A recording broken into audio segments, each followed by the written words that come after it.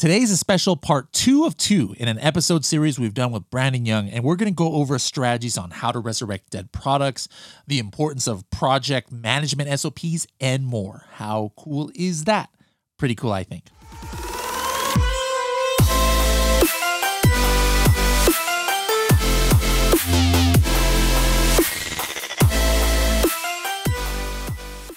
Are you an agency, enterprise level seller, or an 8 or 9-figure seller and need advanced analytics? Market Tracker 360 might be the product for you. To get a demo of Market Tracker 360, go to h10.me/MT360. That's h10.me/MT360.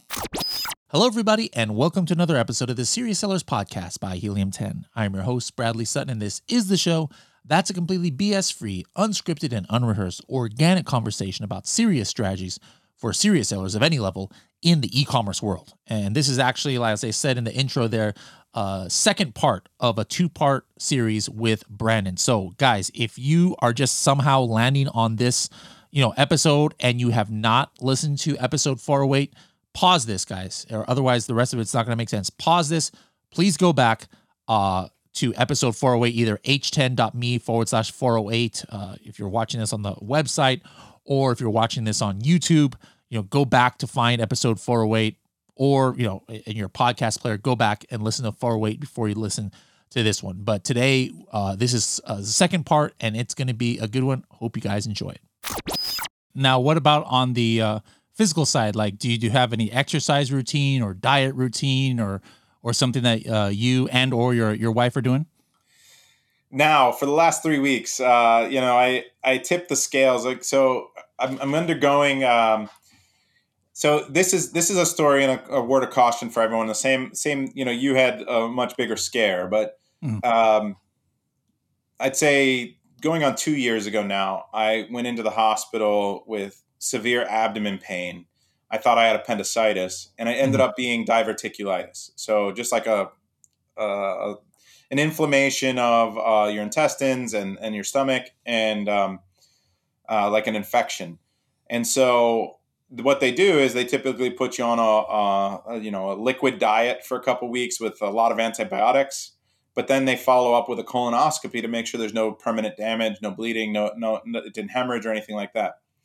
So when I went in for that, I was 40 and just 40, and they found 2 huge polyps that they said they removed. They zapped them away with a laser while they're in there. And typically, as a male, they recommend you go in for your first colonoscopy to check the plumbing at 45. Mm-hmm. And the doctor told me that this infection that I had, basically, that forced me to get it early, saved my life. Wow. That these two polyps were cancerous, and if I had waited till 45, it would have been full-blown colon cancer, and I probably would have died. So that prompted me to say, okay, what else am I missing? And so I did a full body scan with an MRI, and they found a nodule in my lung, a 2-millimeter nodule in one of my lungs. Now, that could be from scar tissue. It could be from anything. Over 50% of adults have nodules in their lungs, and I think less than 1% of the time it's cancer, right? Mm-hmm. But they said, look, in a year and a half or a year, do a follow-up scan just to see. I recently did that a few weeks ago, and it turns out that it grew. So usually scar tissue doesn't grow. So now I'm on the fast track to take care of this. It's only 5 millimeters. It's on the small side. Usually they don't even biopsy or do anything until it's 8 or more. But lung cancer is one of those things that if you catch it early, the survival rate is insanely good. Mm-hmm. But if you catch it late, the mortality rate's insanely high, right? Yeah. So this is just like a lot of people like us who are entrepreneurs working 70 hours a week. We don't usually prioritize our health.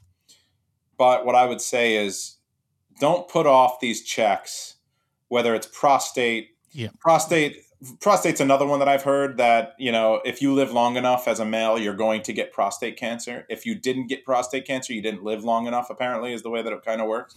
So it's like almost all men get it.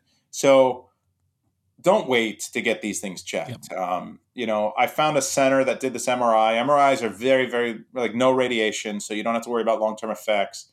And I think for Jennifer and I both, it was like under $2,000. I mean, it's not cheap, but when in the grand scheme of things, if I didn't have visibility on this thing in my lungs, and I waited 4 or 5 years from now, it would be a completely different story from the way this is likely going to turn out. And so I would say, yeah, like you're saying, don't neglect your health, but also try to figure out what you don't have visibility on. Do some scans, do some checkups, and make sure you're taking care of yourself so you're around. There's no point in being rich and making all these millions of Yep. dollars Yep. if you're just going to be gone in a few years. Yep.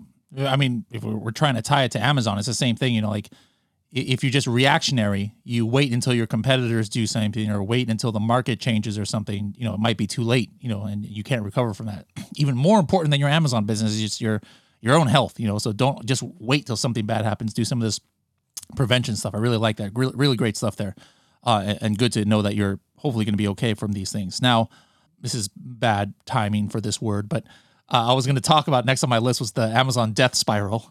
That was something that that Casey talked about. This is something that he was the first one I heard talk about it like a couple of years ago, at like $1 billion seller summit, I think it was, and other people have noted, even I myself, in some older mature listings, where you just can't, like, you lose your rank at the top of the page, and no matter what happens, you just can't get it back, even though you're one of the top converters of a keyword, and like you can't get past position 10 or something like that. And other people have theorized, they look at the that one special URL and say, oh, there's some hidden keyword abuse, and if you have that, then that might be happening. But you deal with so many brands and have so many clients. I'm wondering, in your experience, have you seen this where these mature products just like hit a wall all of a sudden, and then is there a way back from that? So it really depends on the relevancy of the keyword, and then how much history is accumulated, and then also the additional credit you're getting. So our strategy for trying to send more traffic is a little bit different. Let me first of all say that I try to make this super relatable for everyone. Every single business, right? Like, it doesn't matter what business you have. Like, I've done my best to try to think of a business, and it'd be interesting if you have a business in mind, and you can put it in the notes and tell us. But every single business comes down to just two things: traffic and conversion. And so if you think about having a hot dog stand on the corner of a street, your traffic would be all the people walking past that or driving past that. The conversions would be the people that stop and buy a hot dog, right? And so if you're selling the hot dogs out of a cooler, you're going to struggle to have a lot of conversions. If you have a beautiful stand and you've got aroma and you've got great looking images and there's a line, you're going to convert a lot more hot dogs, right? So what I'll say is, with Amazon, it's no different. You've got to drive traffic, and traffic only comes in two places: paid and organic, right? And then you've got to convert that traffic. Now, you talked about the one keyword that you're best converting on, or in the top, right? And you're struggling. The way to think about it is, going back to our talk about the attribution and the way the algorithm gives attribution to a lot of keywords, would be to think about, how do I get a lot of partial credit to that keyword without just trying to maximize my bid and slam a bunch of paid traffic at that keyword, that one keyword. And what we've done is we've started grouping our PPC by route so that it performs similarly. It's easier to manage. It's easier to see the movements. But also, we've been going a lot wider with long tail keywords that share that root word, so that one click and one purchase isn't going to be enough. And sometimes, even if you're taking half of the PPC sales, it's not enough to push you from 8 to 6 or 8 to 5. Maybe it's enough to get you to 8 from 10. You need to find other places to get credit for that keyword to push it. So the way that we'll do that is we'll find 30, 40, 60 long tail keywords that have that same root word in it. So if it's dog bed and I'm really trying to push my rank on dog bed, I'm Mhm. gonna find 60 keywords with dog bed on it that are relevant to my product, and I'm gonna group those into different campaigns, like 6 keywords, 5, 6, 7 keywords per campaign, and I'm Mhm. gonna be very aggressive with sending a lot of high converting traffic to all of those long tail keywords, and I'm gonna get a lot of credit towards dog bed, right? So that's a method that I would say is maximize your conversion rate. Step one is, so you want to make sure your images, your content are better. Make sure your offer is better. So maybe these new competitors that are beating you have a better price. Maybe the look and design and feel of their product is just something that resonates with buyers. So step one, you mentioned conversion rate. Make sure that that's right. Don't send traffic to a listing that doesn't convert. You're just wasting your money. Again, don't set up your hot dog stand with like a cooler, right?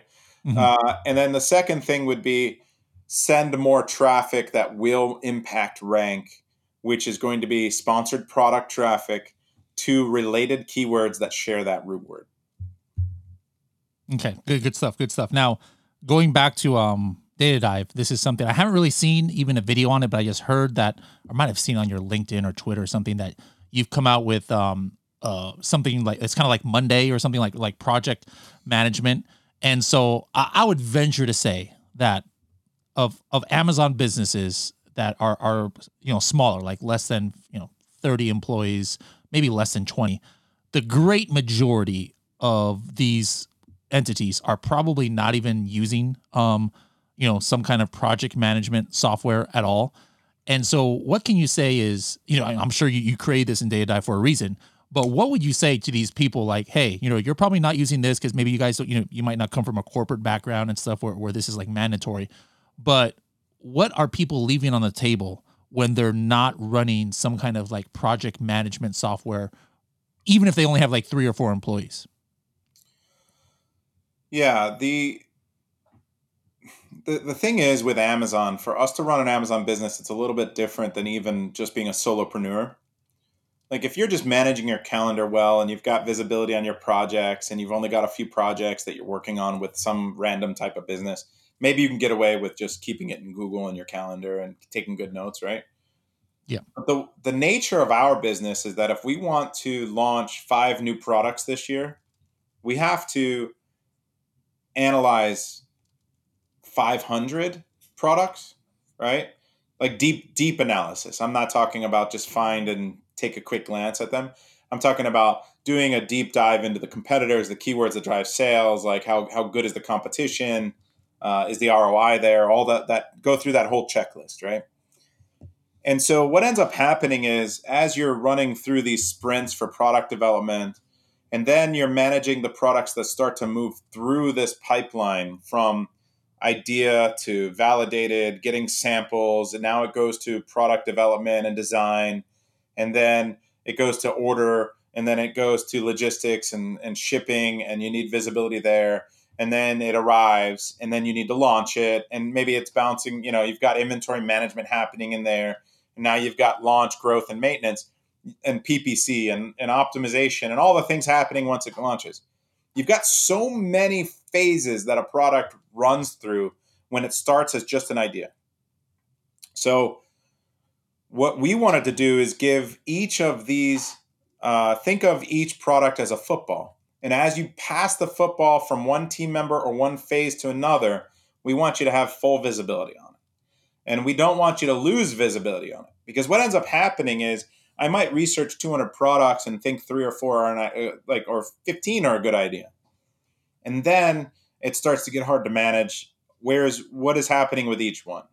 Well, did I communicate with this supplier? Did I get these samples? What about these other products? Did I finish validating them? Okay, is this one on the way? It's on the water. What's happening with it, right?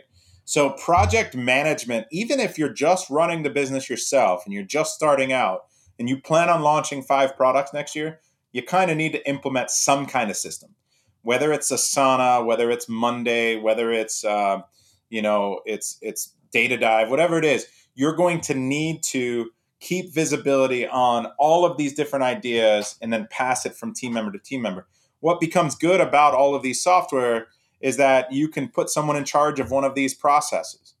And you can, as the manager, as like the owner of the business, the operator of the business, once it's in their hands, your SOPs, your standard operating procedures, should then take over. So that person knows that when something gets assigned to them, what they're doing. They're doing A, B, C, D, and E. And then once they get done with A, B, C, D, and E, they're passing it to the next person, right? And so now you can start to scale a business. Now you can go from 5 products being launched the next year to 5 per month, right? And 10 per month. And it becomes so much more scalable as you can manage these teams, these processes, these products, and everything that has to happen as these products go from process to process. So that was the thesis behind building that into the software, which was, you know what?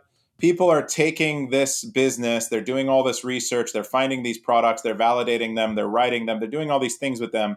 And then they're going out into Asana or Monday or whatever they're using, or Trello, and then they're building these processes out. Whereas it can kind of stay in here. Like we can kind of just let them pass the buck back and forth and make notes and smooth make this much smoother.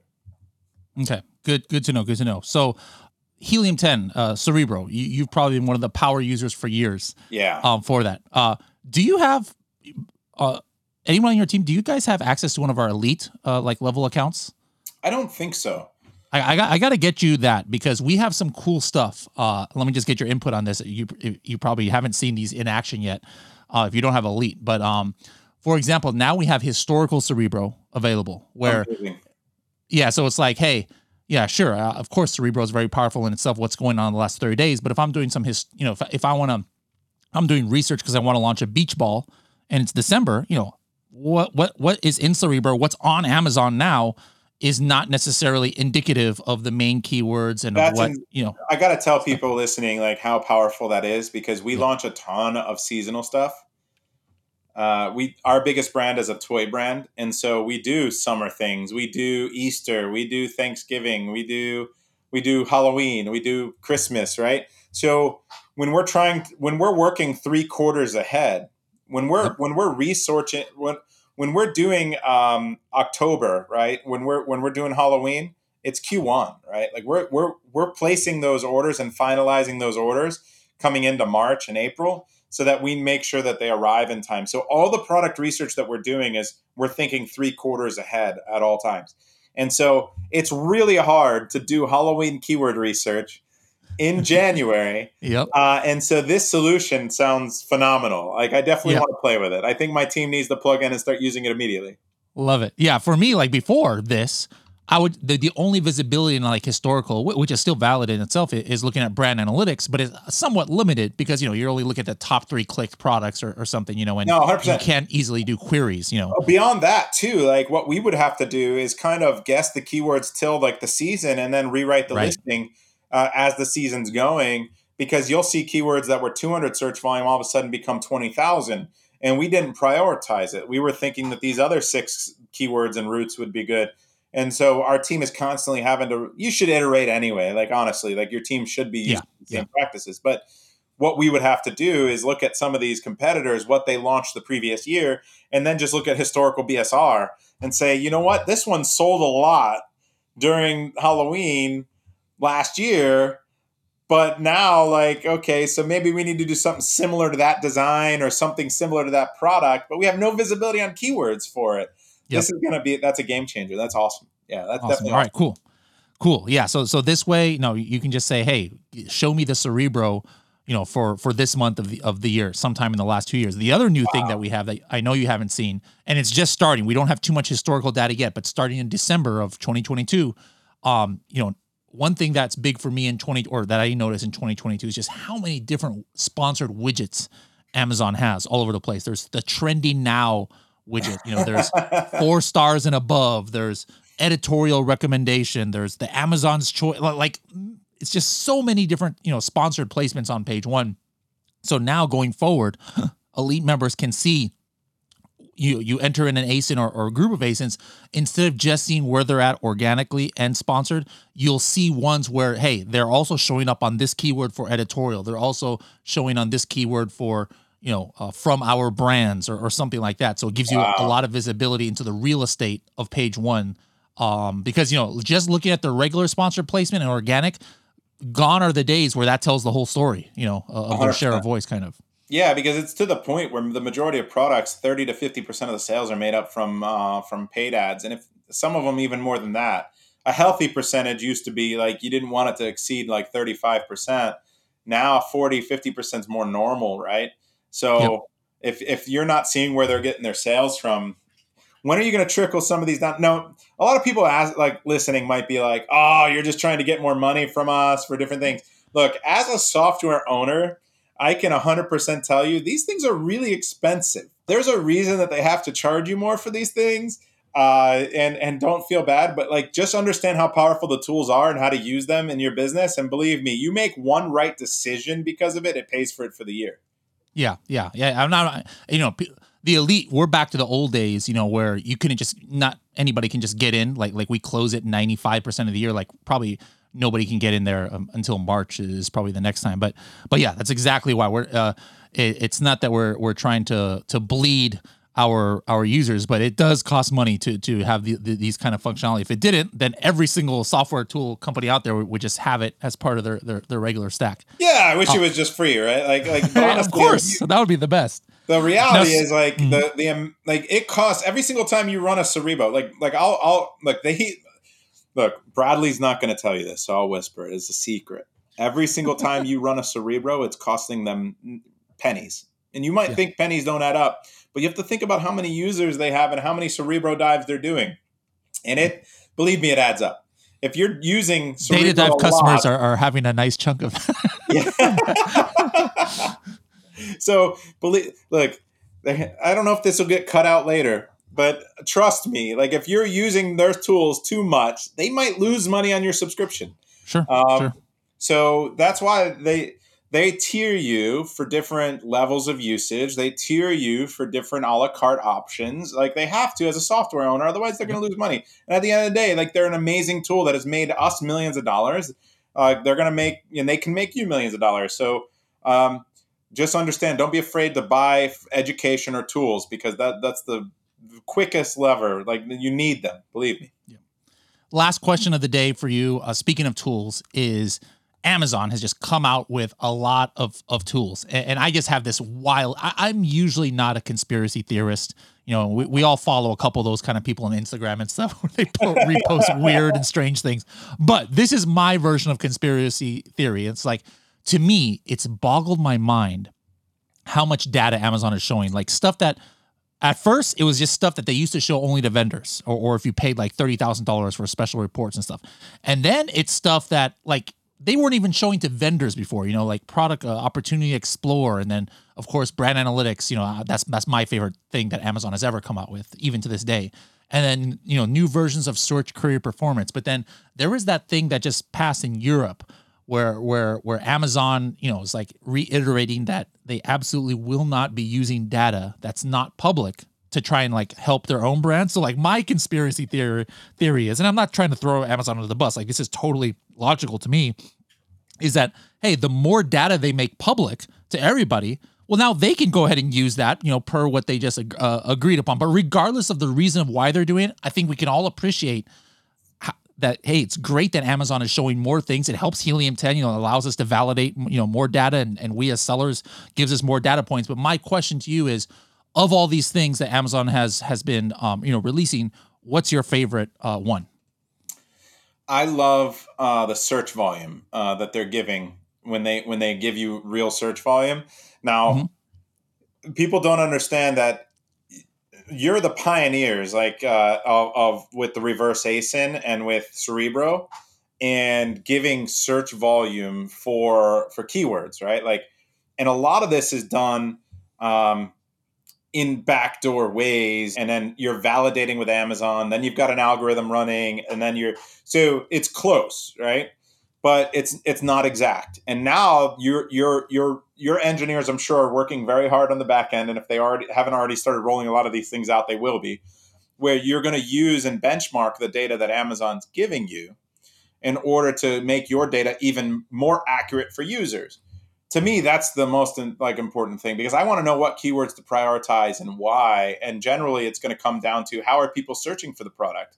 Remember, traffic is like the part one of that formula that we talked about that matters for business is traffic and conversion. So we want to make sure we're prioritizing keywords that are going to get us the most traffic organically. And so, yeah, anything that they do that gets us more data, I'm all for. I think it's going to make tools like Helium 10 better. It's going to make us better, and it's going to let us make better decisions. And I agree with you. I think that Amazon's banking on the fact that they're going to be able to use this data in a better way than competitors to make sales. And I think that at some point, Amazon's brands will be ripped apart from the marketplace. So they'll be separated. And that unit will have to operate separately. Because think about it this way. They just announced that they were getting rid of 50% of the products that they have that they own.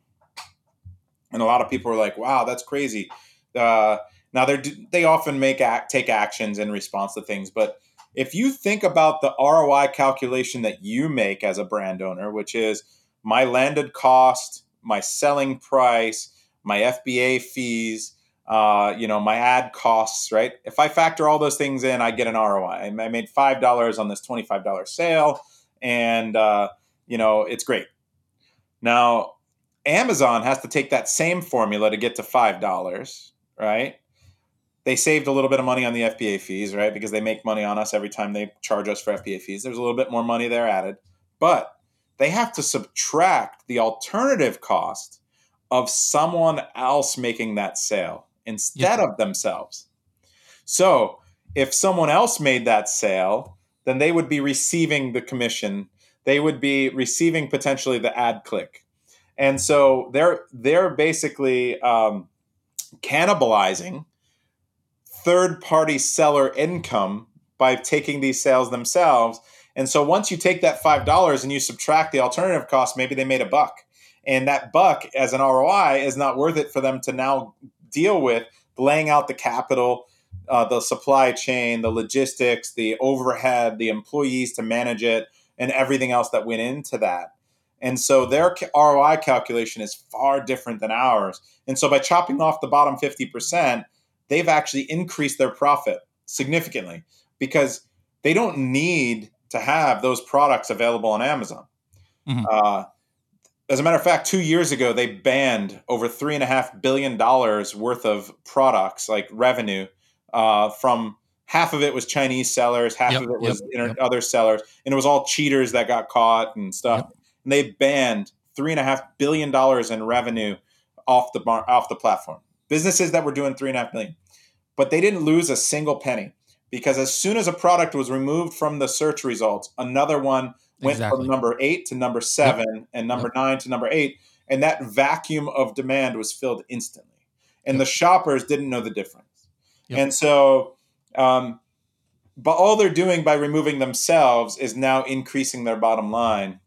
But the ones they do keep, I think, are they're banking on themselves to continue to do a better job than us sellers, and I can tell you that they're not as good as us. Yeah. All right. Well, we like we close every episode. We do it with our SST, our 60-second tip. It used to be called 30-second tip. That was the last time you went on the podcast. It was 30-second, but nobody ever keeps a 30. So that's why I changed the first letter to an S, and now it's a 60-second tip. So what's your closing 60-second tip for our listeners out there? I think it's don't skip the step of setting goals in your business.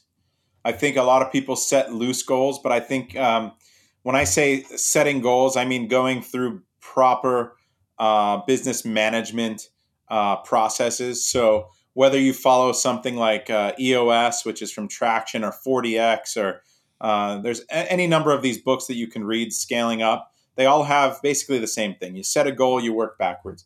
So my tip would be get aggressive, set a goal, figure out what resources you need to achieve that goal over the next quarter and then 4 quarters.